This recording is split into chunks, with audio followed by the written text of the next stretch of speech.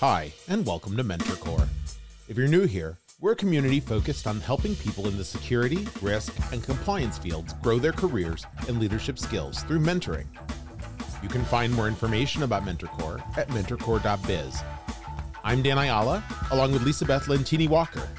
Now, on to this week's discussion. Welcome back to another Mentor Core podcast. We are excited to be here today with Katie Hanahan. I first met Katie through Clubhouse, where we are co-moderators of a group called the Fireside Chat, which is really focused on talking about talent in the information security and related professions. And I have to say, I am totally fangirling here because I absolutely adore Katie. So before I go into what I think is so wonderful about Katie, welcome to the show. And also tell us a little bit about you and what got you to where you are today. Yeah, I mean, so much. I've mentioned my story before. It's aid worker turned, cybersecurity professional, and it's like, how did that happen? And for me, it actually is all very much tied together. Working with Afghan refugees in Pakistan in the late 1990s, before I went to college, made me then major in military history. I was very, very interested in being a diplomat. I was going to go into international law. Had a whole plan for my life, as all people do when they're 18 years old and full of ideas. And that's the other thing that, I even tell my own children. By the way, I have 3 children. They're 20, 17, and 9. I'm often talking to, them and their friends about, what their plans are for their life. And I think it's reassuring to them to know that the plan that I had when I was their age was completely blown up, but I guess it turned out okay when they look at, the life that I've created and the career that I've created. And when I say I should say, again, in line with the theme of this podcast is that, I had a ton of mentorship along the way. But when I came back, I majored in military history for that reason, wanting to go into that field. But what happened was I, like most people, got done with my undergraduate degree, thought, well, maybe I'll take a year or 2 off before I go to law school, get some money, make it a little bit easier on myself as, I go into that period of my life. And what happened was I literally interviewed everywhere for a sales job. I thought I can do that. I used to work in restaurants. I can sell stuff, right? I ended up the only people who would hire me was CDW. CDW is a large, kind of value added reseller. At the time, they were not as big as they are now, but they happened to have a Department of Defense division that they had just started. That was 2004. So they thought, oh, military history, and oh, you've lived in that area. That might be interesting, I guess we'll put you on the DoD team, so that's where I ended up working in, IT sales. All of a sudden, I knew nothing about anything IT related. I'm a musician as well, by the way. In my spare time, there was no part of me that knew anything about anything IT related. But working with the military, I had to learn very, very fast in terms of, especially at that time in 2004, and leaning into supporting the mission, supporting the warfighter meant that a big chunk of that is, how does the warfighter in a forward operating position communicate securely back? So I had to figure out how that worked, what that meant. I had to align myself with partnerships with large companies like Northrop Grumman and Lockheed Martin and the large system integrators, and be able to supply them with materials and integration that they needed at a commercial off-the-shelf level. So when I say I was working with satellite communications, does that mean that Katie Hanahan, was designing satellite communications programs? When I was 25 years old? Absolutely not. What I was doing was working in support of that broader mission. And that's what made me think, this is fascinating. I never really thought about how somebody would have to do that, even from a video telecom scenario where you're Air Force One, working for a company at the next company I went to after CDW, where we had a contract with the White House Communications Office, where we had 2 people on Air Force One, and I, running the secure telecom. all of that was fascinating. And I thought, I can do this. I can do this. And I was continually the only woman at the table during that period of my career, particularly in the military, from the integrator side. But what I loved seeing is at that time, there were a number of female leaders within the military that were at the table as well. And that made me think, okay, it's what what you see is what you think you can become. You sit at the table with a colonel, a female who is running a $3 billion program for the military, and you think to yourself, wow. Okay. I mean, that's something that, and we're having a conversation and I'm holding my own. How did I get here? I had those moments all throughout my career. And in working with the military, I think that was the first time I thought I'm going to stay in this forever because there is a broader mission here. And I loved being a part of that. So that's why when I talk about the aid worker to cybersecurity journey, it's a theme that I hear from a lot of my peers as well, that there's still just this desire innately in us in the cybersecurity industry to want to do the right thing, want to make things better for the broader world. And as I moved through the startup community and I moved through my career working with large enterprises, why I geek out on email all the time and some of my other clubhouse rooms when we talk more strategically about cybersecurity hygiene is because email is the way we communicate with each other. That's the way that companies communicate with me as a consumer. That's the way businesses do business. There are, if you can fix something like that, it helps an individual human being, whether that's someone's mom or whether that's, a large healthcare organization who's communicating with their clients and they need to trust that email coming through. That drives me. And that makes me feel fulfilled in this industry. And along the way that I picked all of those things up and from amazing mentors that, maybe founded that email security company or provided me the opportunities to be able to really lean into those types of roles. That's great. A little rambly, perhaps. But. No, it's wonderful, and it actually sparked a question around. There's a lot of we live in two worlds. One or two sides of our mouth. On one side, we say we don't have enough talent in the information security space, and the other side, we say we find all the reasons not to hire people. And so you've made. This is actually something I keep hearing. People who are in sales, especially that are doing things related to security and sales, want to make the leap over to practitioner. And there seem to be walls that come up between people when trying to make that leap. We see all these kind of silos. Same thing going into higher ed, leaving higher ed. I want to be an architect, or I want to go do infrastructure and applications. You can't make these jumps. But that's one that I hear a lot more and more people who have gotten to know and love the field through sales roles, through SE support roles, but want to make the leap into in-house practitioner. How did that go? And I guess thoughts and advice for people that are thinking about making that kind of leap and how to approach it with success in mind. Yeah, one of my mentors told me once, get comfortable being uncomfortable. That was something I had to do. Even leaving the DoD space after 8 years was a big leap. I understood that if I don't leave now, I will be in the DoD space forever because it's such a specialized field. I'll probably be in sales forever. And I wanted more hands-on practitioner type experience. So it is just being comfortable, being uncomfortable. It was incredibly difficult to say, I give up all of the people that I know, all of the partnerships that I have, because I don't know if you know a lot about the sales side, but the way it was then, the way it is now is that a lot of those relationships that you have with the Ciscos of the world or the, CrowdStrikes of the world are on the one-to-one basis in the field. So that would be the Department of Defense, person that I would have been working with at Cisco. Still in touch with all those people, by the way, but we don't work together anymore because they're so siloed within these large organizations in the cybersecurity space. So that I have to say, a girl who moves to Pakistan by herself at 17 usually is someone who has a little bit of gumption as well. So I did have to really plow my way into some of those things. I really do believe in you just start doing the job and eventually someone will give it to you kind of situation. Because so when I was working for an email security company, I talk about that one a lot because I did have a ton of mentorship there. Patrick Peterson was the CEO and founder of that company. He truly gave me a seat at the table with some of the industry leaders in our space.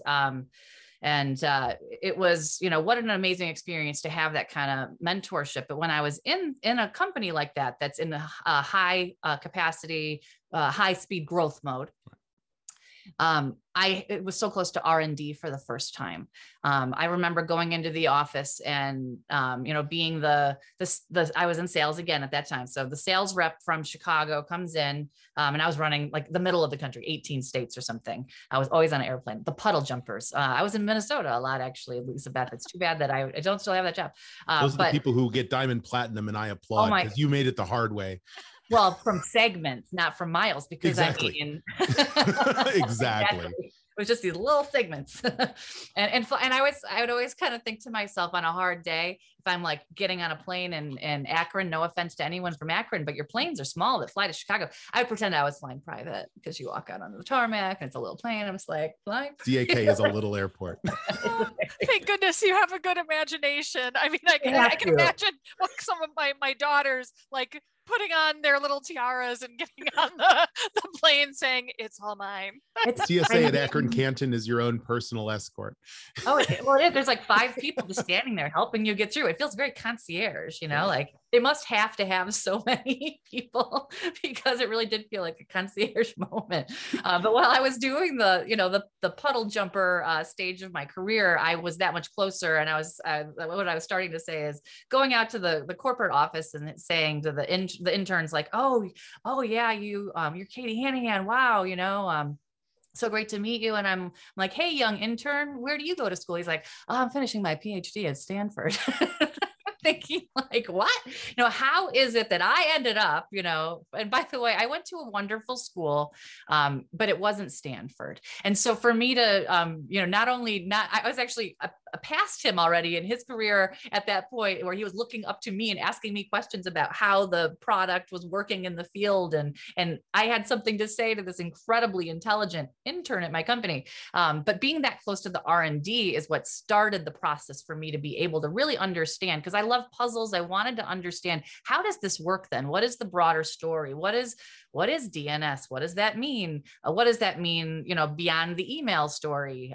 What does an email, architecture look like as it relates to a Microsoft environment? Well, then what are the other security tools that'll be used in that same environment? So I had to understand, and I didn't necessarily have to understand every aspect of the cybersecurity space at that time, but I wanted to, because I wanted, when I was working with global CISOs, to be able to let them know in priority why this mattered, and why it should be in the stack of 100 projects or things that they wanted to accomplish for their company and their business objectives from a cybersecurity perspective in a year. I wanted to be able to tell a very good story about why this makes a lot of sense to do this. And I couldn't have done that if I didn't really, really understand the entire space from a practitioner perspective.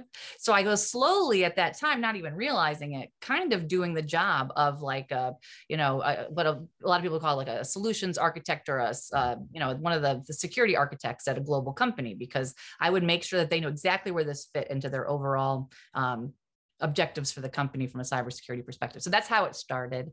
But yeah, I would encourage, you're not wrong. The walls are very thick between the sales, marketing, and practitioner side. And if somebody wants to do it, they just have to start doing it. And in demonstrating the value that you're bringing to, a global CISO, well, eventually then, your bosses and your peers, and when I say peers, I say anyone in the cybersecurity industry, start noticing that as well. Another thing that I did was volunteer as much as I could for organizations where I would be able to be a peer to the practitioners and really learn by sitting next to them. So one of the things I did was I started volunteering with the CISO of the Year program in Chicago. Great program.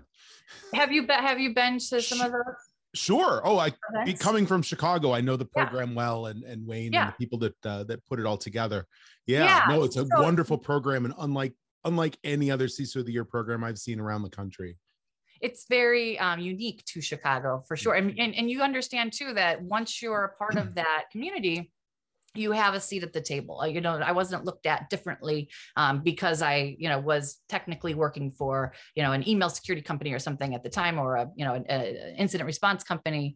There was still a peer-to-peer perspective, and that happened over time. And the ability to just, and just want to be able to, do your best and contribute back to the broader community. But outside of that, though, I mean, that's unique. I think for people listening to this program, ISSA, ISACA, broader organizations, even the CI, the Orbi community, the CIO community, another great place to be able to volunteer or sponsor or do something where you're sitting there. But the biggest one for me was the ISACs, having the ability to attend as an attendee, the financial services ISAC and the healthcare ISAC and the aviation ISAC, were for me critical. Because while all my peers that were still in sales were drinking late at night and then sleeping through half the morning, maybe. No, I don't know if that happened or not, actually. I have no idea if that happened. That's bad. But point is, I would go attend the sessions and sit next to, the CISO for a pharmaceutical company or the CISO from a major airline and ask them questions after the briefing and say, how did that resonate with you? What are you going to take back to your organization? Is this something that, you talk about with your team, even from a leadership perspective? Mm-hmm. Is this how you would lead your team, in these industries? And again, slowly getting through and crashing through that wall that does exist within the industry. And I just say the tenacity and just the ability to, be uncomfortable, because it is, there is a moment where someone says, what are you doing here? Do you belong here? Yes, I do. I do belong here. And I still say, anyone who's still in sales, you do belong in the conversation, because you're bringing something very important to an organization. So if somebody is derogatory toward someone who's in a sales role, if they're good at it, they understand what that means to the company. And that's valuable to me as a CISO now, when I'm able to go back and go to a really good salesperson who understands our industry. That's incredibly valuable. And I want to make sure that people, continue to take the advice from those folks who are spending time doing that and not look down on them just because they happen to have a sales role. Well, I really appreciate that insight as somebody who came up. One part of the problem in that I came up through information security from infrastructure, 27 years inside the walls. And so having that perspective of how people continue to break through helps me be a better hiring manager too. Yeah, absolutely. And I think that was the thing too. When I sat down with Pat Peterson, I flew out on a Friday or Thursday. It was a Thursday morning, 5:30 in the morning flight. I printed out the job description. I'd never worked for a startup before. I wrote notes, along the way of, okay, I can do that. And I could do that, because even within CDW, do you think that most people were doing satellite communication stuff at CDW at that time? No.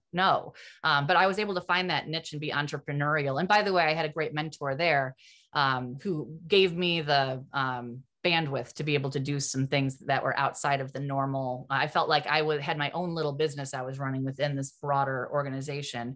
I couldn't have been as successful doing that without a mentor during that time at CDW. But I was writing down I don't have startup experience, but I was writing out everything. The only thing that I didn't have was I've never used G Suite email or apps. I literally, as I went through the day, I interviewed with, all of the CTO and the CMO and the VP of sales and, a peer interview, I think. And, by the end of the day, everyone was slowly like, we like her.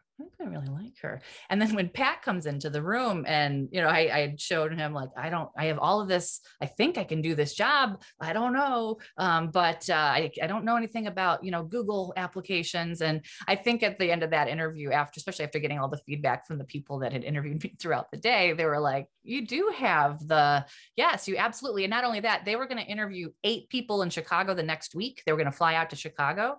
That was another one where it's the gumption. I knew they were going to do that. So that's why I flew out. I was like, actually, I'm free on Thursday. I think it was December 3rd. I remember. I don't know why. I can do that. I can fly out. Yeah. And I flew out and then I flew back on the right. But they offered me the job before I even left the office, having 8 people that they were going to hire the next week. But if I had waited, I would have just, again, been kind of part of that crowd. And also if I had second guessed myself anymore, I clearly wouldn't have shown up to that interview. But what's funny is, of course I was qualified for that. Yeah, did I work? Did I have the check mark? Did I, that I had worked for a startup before? No. Was I their top performing salesperson? Yes.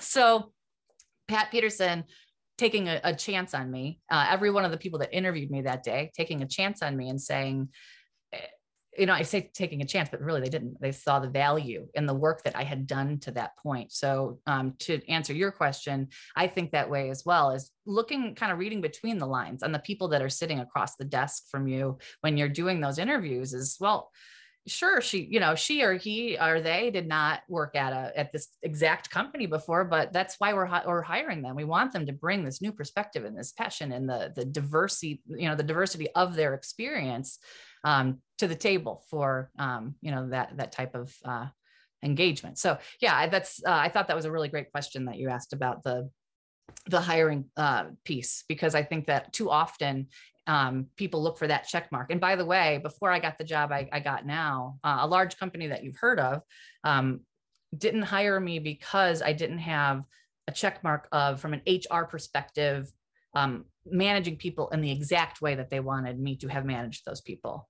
And I thought, okay, that's kind of ridiculous. But if that's the check mark you need, go ahead. But at the same time, I was thinking in the back of my mind, and this comes back to a little bit for me, it's, when we look at DEI issues, for me, it was a gender issue for me. Sure. When I was 29, were my peers who are not as good as me, who are not my gender, being promoted very quickly into management roles and managing people? Yes.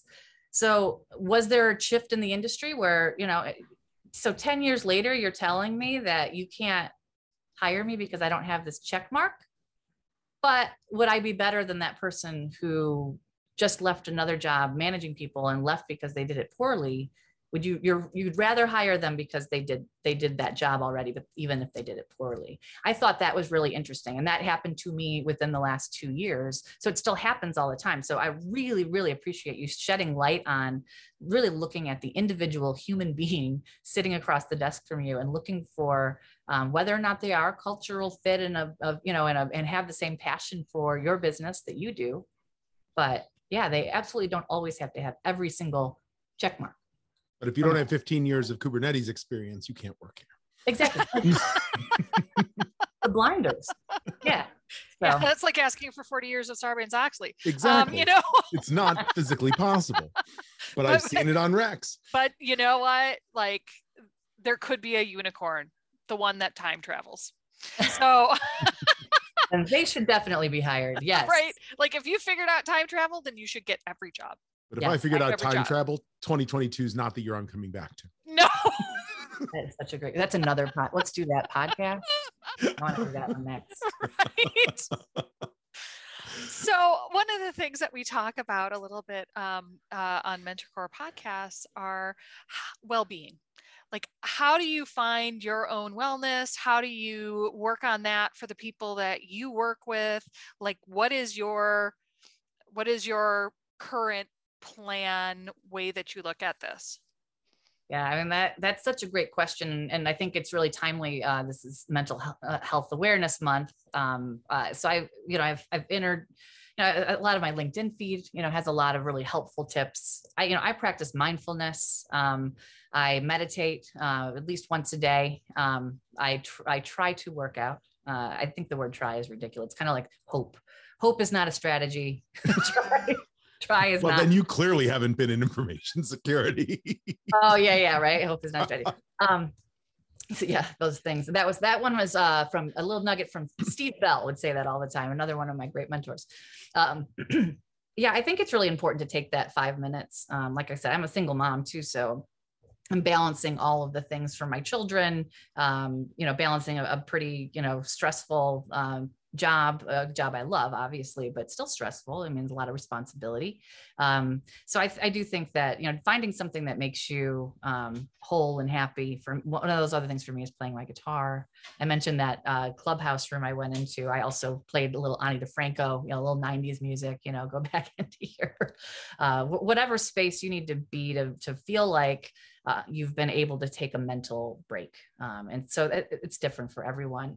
I wish mine was more going for a run. That would be great. I would probably be in better shape. But for me, it's music, it's meditation, and it's taking the time to really look at my children and what they're doing. I mean, watching my son, my 9-year-old, play flag football, I love it. And I find a lot of just peace in that, watching my son, who's a junior in high school, play a lacrosse game. That to me, I just find so much joy. People ask what your hobbies are. I'm like, Ethan, Charlie, and Jackson. Right. Because I thoroughly enjoy watching them move through their life and the opportunities that I get to do that. And I'm really thankful for the companies that don't mind when I sign out at 4:00 to be able to go to my kids' football game on a Friday night. So those things I think are really important for all of us in this industry, and to remember, again, the individual that's working for you is a human being that needs that time out in their life, whatever it is.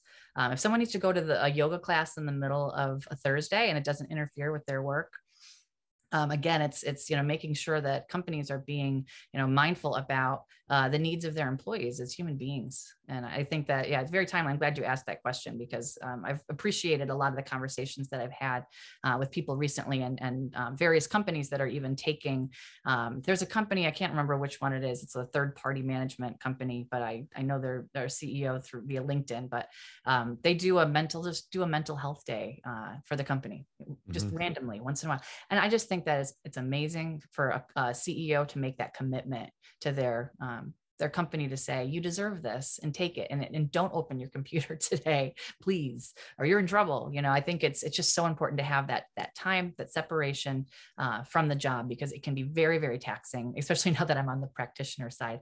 I really get the what keeps you up at night scenario, because there are a lot of things that keep me up at night. And so I need that time.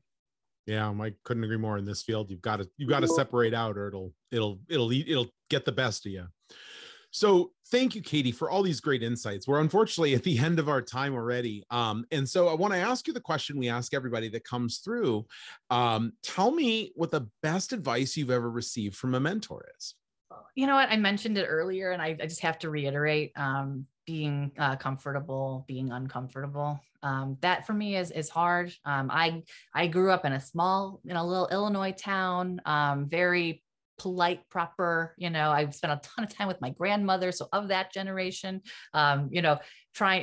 being uncomfortable, putting myself in positions like that professionally goes against everything that I've ever been told about being sweet and quiet and not assertive and not bossy, and all these, things that unfortunately previous generations used those words, and they, it's possible they felt that way, even though they loved me a lot. But being raised with that background for me, when a mentor said to me, that their feedback to me was, just be more comfortable being uncomfortable, Katie, and you're going to be fine. And I took it and I ran with it, and it changed my life, really. Wow. I'm sorry, the survey says you've already used that answer. Please try again. Well, I have one last one that's a little funnier. Well, go for it. I was joking, but if you've got something else, go for it. I have one last one. Yes, one of my, how do you eat an elephant? With a fork. One bite at a time.